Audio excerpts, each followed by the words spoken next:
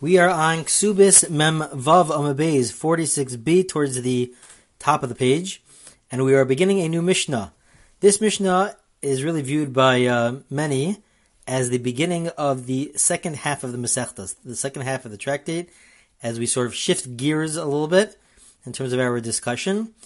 And the primary focus, obviously there are many tangents that we will discuss along the way, but the primary focus will be about the different obligations that exist between a father and his daughter, let's say, or between a husband and a wife, and the different requirements and obligations that they have towards each other, and the ksuba.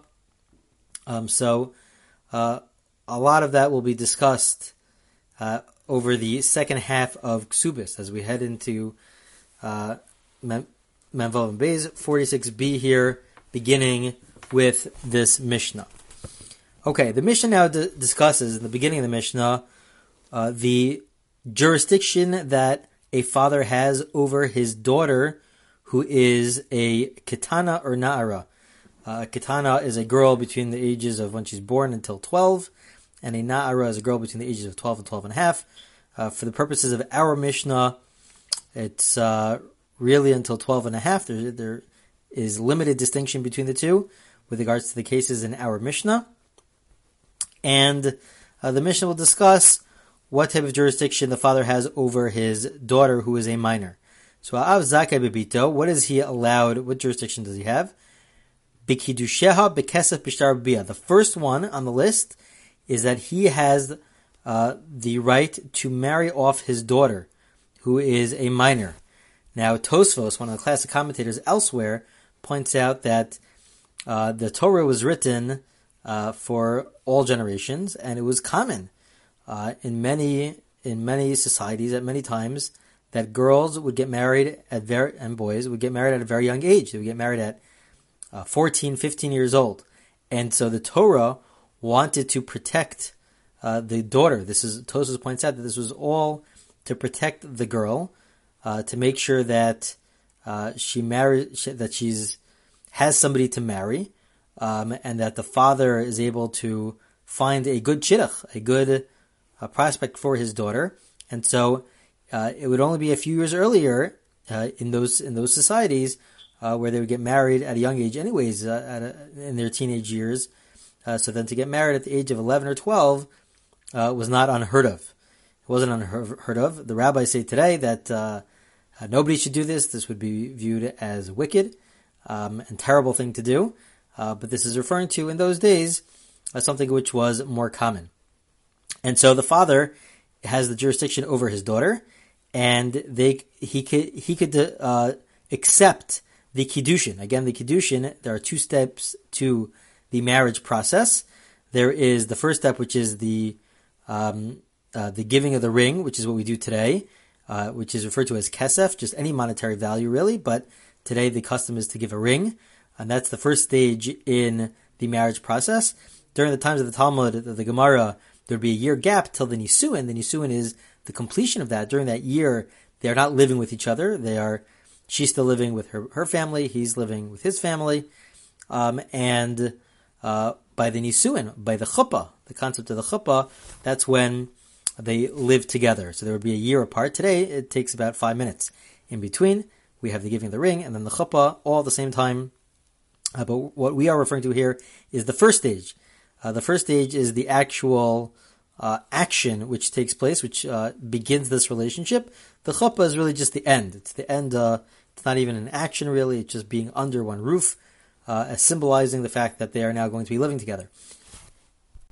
So the father is able to accept the marriage for his daughter, who is a minor. There are 3 ways in which a person could have this first stage of marriage, of kiddushin, of this first stage where they're not living with each other, but they begin this relationship. It's like a halachic engagement. One way, as we pointed out before, is with money, bekesef, and today we give a ring. There are 2 other ways, bishtar. Another way is with a document, not as romantic, but it's with a document, a marriage document. And the third way is babia. The third way is by having sexual relations. Again, they're not allowed to have sexual relations afterwards. But this is just, it's an action which shows that they are beginning this relationship. And then they have, in the times of the Gemara, they have to wait a year till they actually are fully married, and then they are living with each other completely. But this is just an action which takes place, the sexual act, to show that they have entered into this stage in the relationship.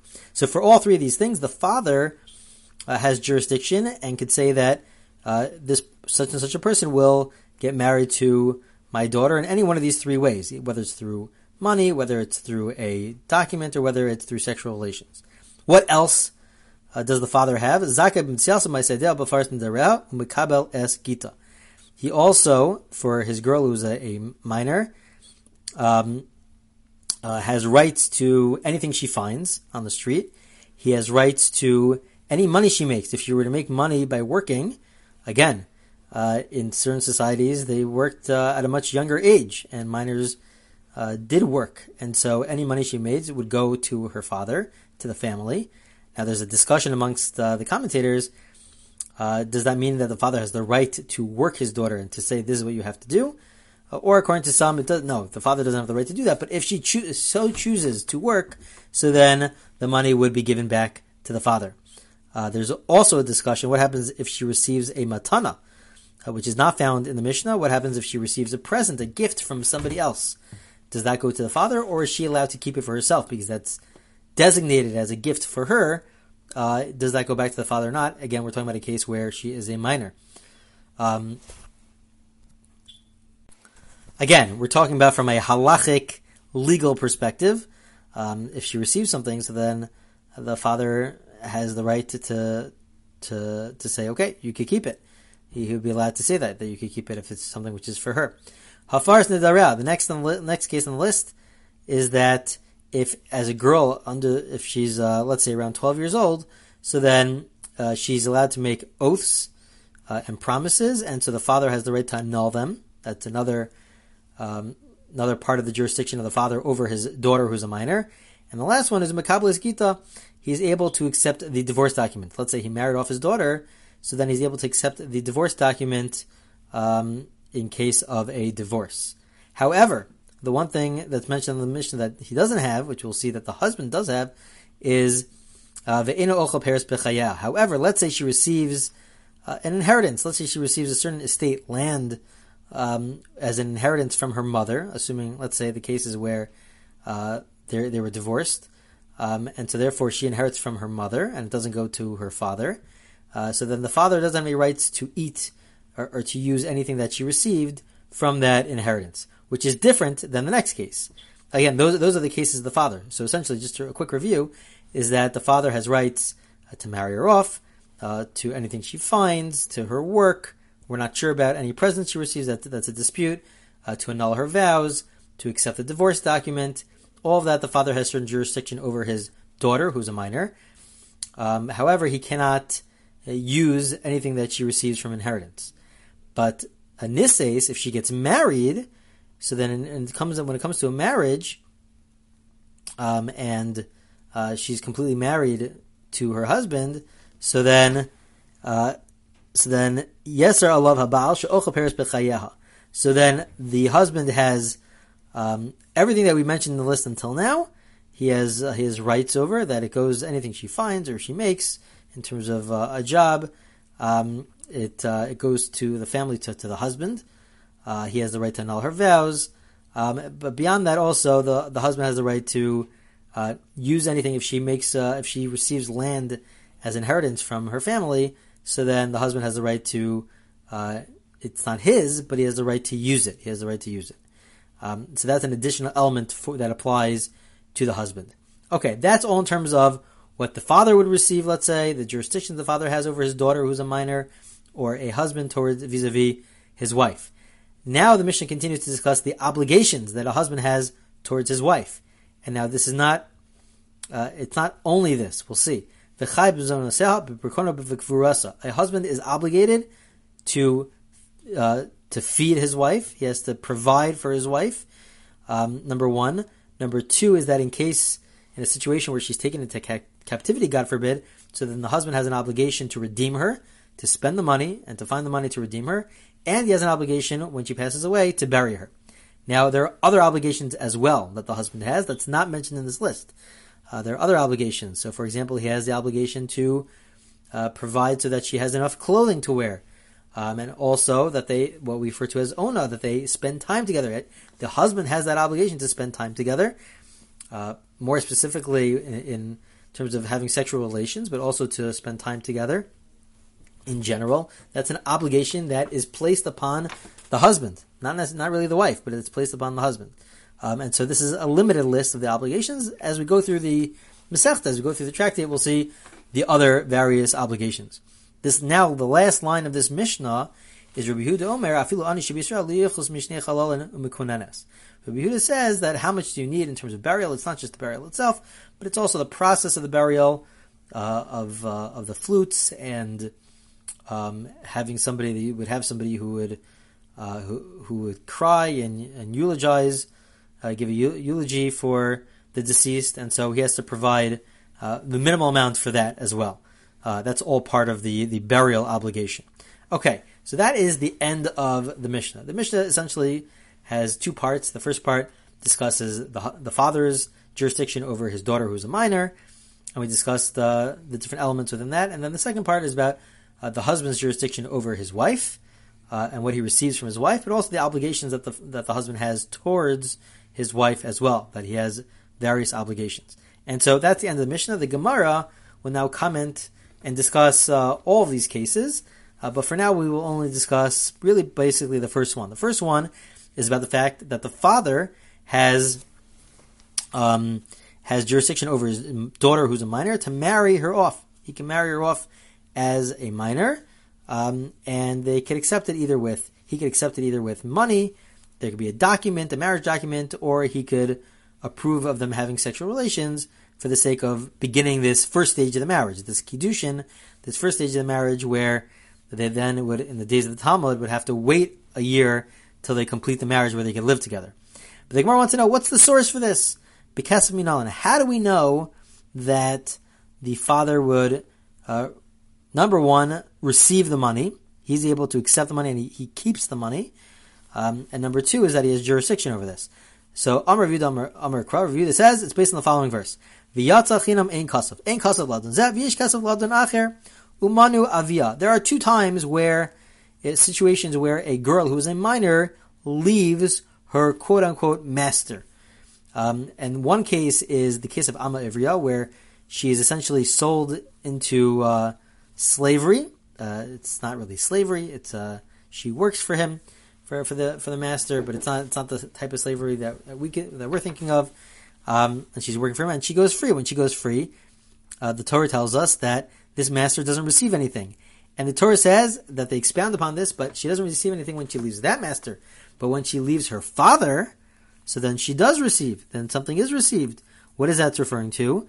It's referring to when she gets married, when she leaves her father and enters into marriage as a minor. So then something is received. The question is, why does it go to the... Fine, so there's money that's available.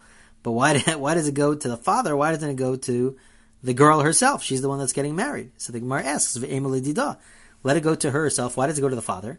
So the Gemara explains,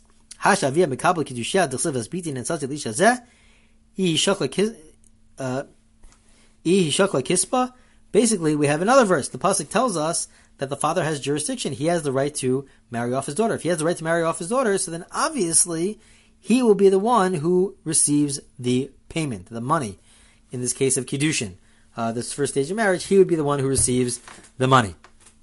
And that's essentially what the Gemara concludes as of now. We'll see one remaining question, but that's what the Gemara concludes. Essentially, this is the source. This is the source to the fact that the father receives the money is because there's a verse that says, the Torah tells us that he has, as bitin essentially he has jurisdiction over marrying off his daughter. If he's marrying off his daughter, so then he could also receive the payment of the kiddushin, that first stage of marriage. It belongs to him. The Gemara now asks, okay, fine. Our entire discussion, Ema, that we've had from the beginning of the Gemara, Ema hani mili ketana deles layad, avanara dis layad, I tikadish nafshe v'i tishkol kaspa. I understand if she's under the age of 12. Under the age of 12, she has no control. She cannot perform any transactions. The money goes to the father, and he's in control of it. But if if she's a nara, if she's between the ages of 12 and 12 and a half, and in Jewish law, above the age of 12 for a girl, she's now viewed as an adult, and she can perform transactions. For a boy, it's 13. So then, why don't we say that she's able to marry herself, and the money goes to her? Why did it go to the father? Where do we get such an idea? And so the rest of this Gemara is essentially trying to prove that even at that stage, between 12 and 12 and a half, it still is under the jurisdiction of the father, and the father gets to keep the money. How do we know that? So the Gemara will have a few different suggestions and reject them, and then it'll conclude with one final proof. So we'll have a few different options, reject those options, and then one final idea. Suggestion number one. Amar Kra b'nura beis avia kol shevach nurim lavia. It says that when she's a nara, when she's between the ages of 12 and 12 and a half, all the shvach, anything benefit that she has goes to her father. We will see what the context is there in a minute, but maybe that includes this. Therefore, the money for kiddushin, for getting married, goes to the father. So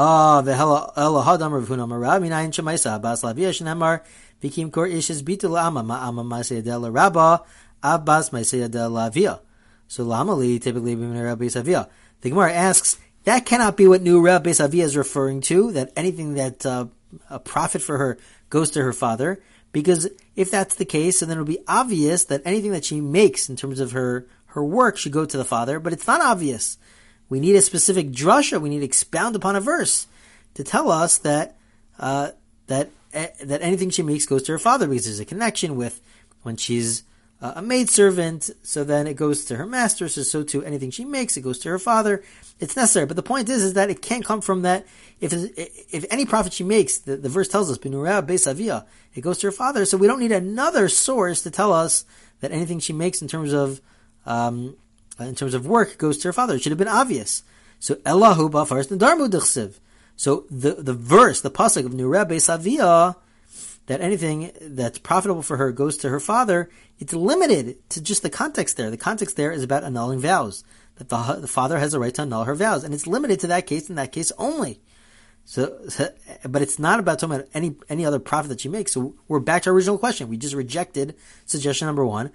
What's the source that the father, between the ages of 12 and 12 and a half, receives the monetary payment for the marriage? So the Gemara says, suggestion number two, maybe we should learn from Afaris Nadarm, just like the father could annul her vows at that age, so then maybe he could also accept the Kiddushin, the payment. No, those are two different topics. We do not learn from monetary issues from Nadarm, from vows to monetary issues. But we also know that the father, when she's a girl between the age of 12 and 12 and a half, if she ever receives some knas, something happened to her, where there's now a payment based on a knas, a fine, that fine is given to the father at that age. So where it says we don't learn from a fine to monetary transactions. This is a regular monetary transaction, and so we don't learn from there. But we also know that the father receives between the age of 12 and 12 and a half, that the father receives, if let's say she gets certain situations where she's embarrassed, or somebody does something where it lowers her value. So in those cases also, the monetary payment goes to her father. The Gemara says, no, those cases are different, because anyways, the father is sort of in control of that anyways, because since he has the right to marry her off, so then he's really in control. He can marry her off to somebody that you'd be completely embarrassed to be married to. So he's basically in charge of that. And so therefore, any embarrassment that happens to her, the payment goes to her father. Okay, so we rejected basically, you had suggestion 2, suggestion 3. Final answer. Because, so the final answer is that in the end of the day, we're comparing a case where a girl, as a maidservant, is leaving her master, to a case now where a girl is leaving her father's home to get married. And so there's a comparison between the two. And this also applies between the ages of 12 and 12 and a half, that when she leaves, so then the payment would then go to her father. It goes to her father. And because of that connection, that's how we know. So where it says, wait a minute, but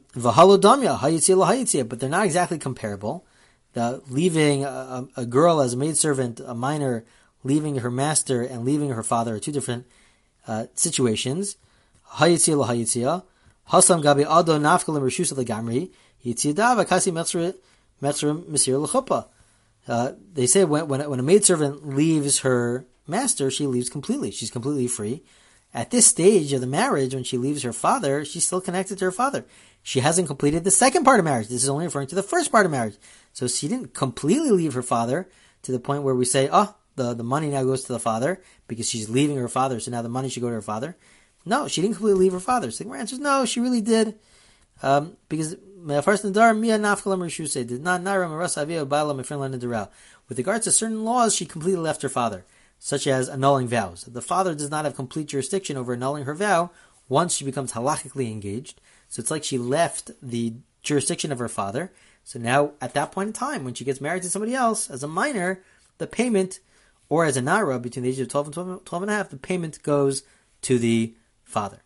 Okay, that's the whole point of this Gemara. Really just trying to bring the proof for this idea, based on these different psukim, these verses. Let's just read one more line. I know we're above the 20-minute mark. One more line to conclude Memvav and Beis 46b. Shtaru bia. How do we know that besides for the fact that there's three ways to have a halachic engagement? One is through the payment, which we proved goes to the father. The other one is a document, and the other one is by them having sexual relations. So how do we know that the father has jurisdiction over that to decide this is now a marriage? This is the first part of the marriage. Minalan, how do you know that? The Gemara says, Amar Kra v'haisalish acher itzko shavayis ladadi. Because the Torah says that marriage in general takes place through these three ways, and that leads to the same conclusion of this first stage of marriage. So they're all connected to each other, just like the father has the jurisdiction over marrying his daughter through a ring or through some monetary value, or whether it's through a marriage document or whether it's through them having sexual relations. So then the father has jurisdiction over that and can decide whether or not he wants his daughter to marry that person. Okay, this concludes the Gemara. Memvav Beis will continue on with this discussion next week with other rights or jurisdiction that the father/husband has, an obligation that they have towards the father towards his daughter and the husband towards his wife.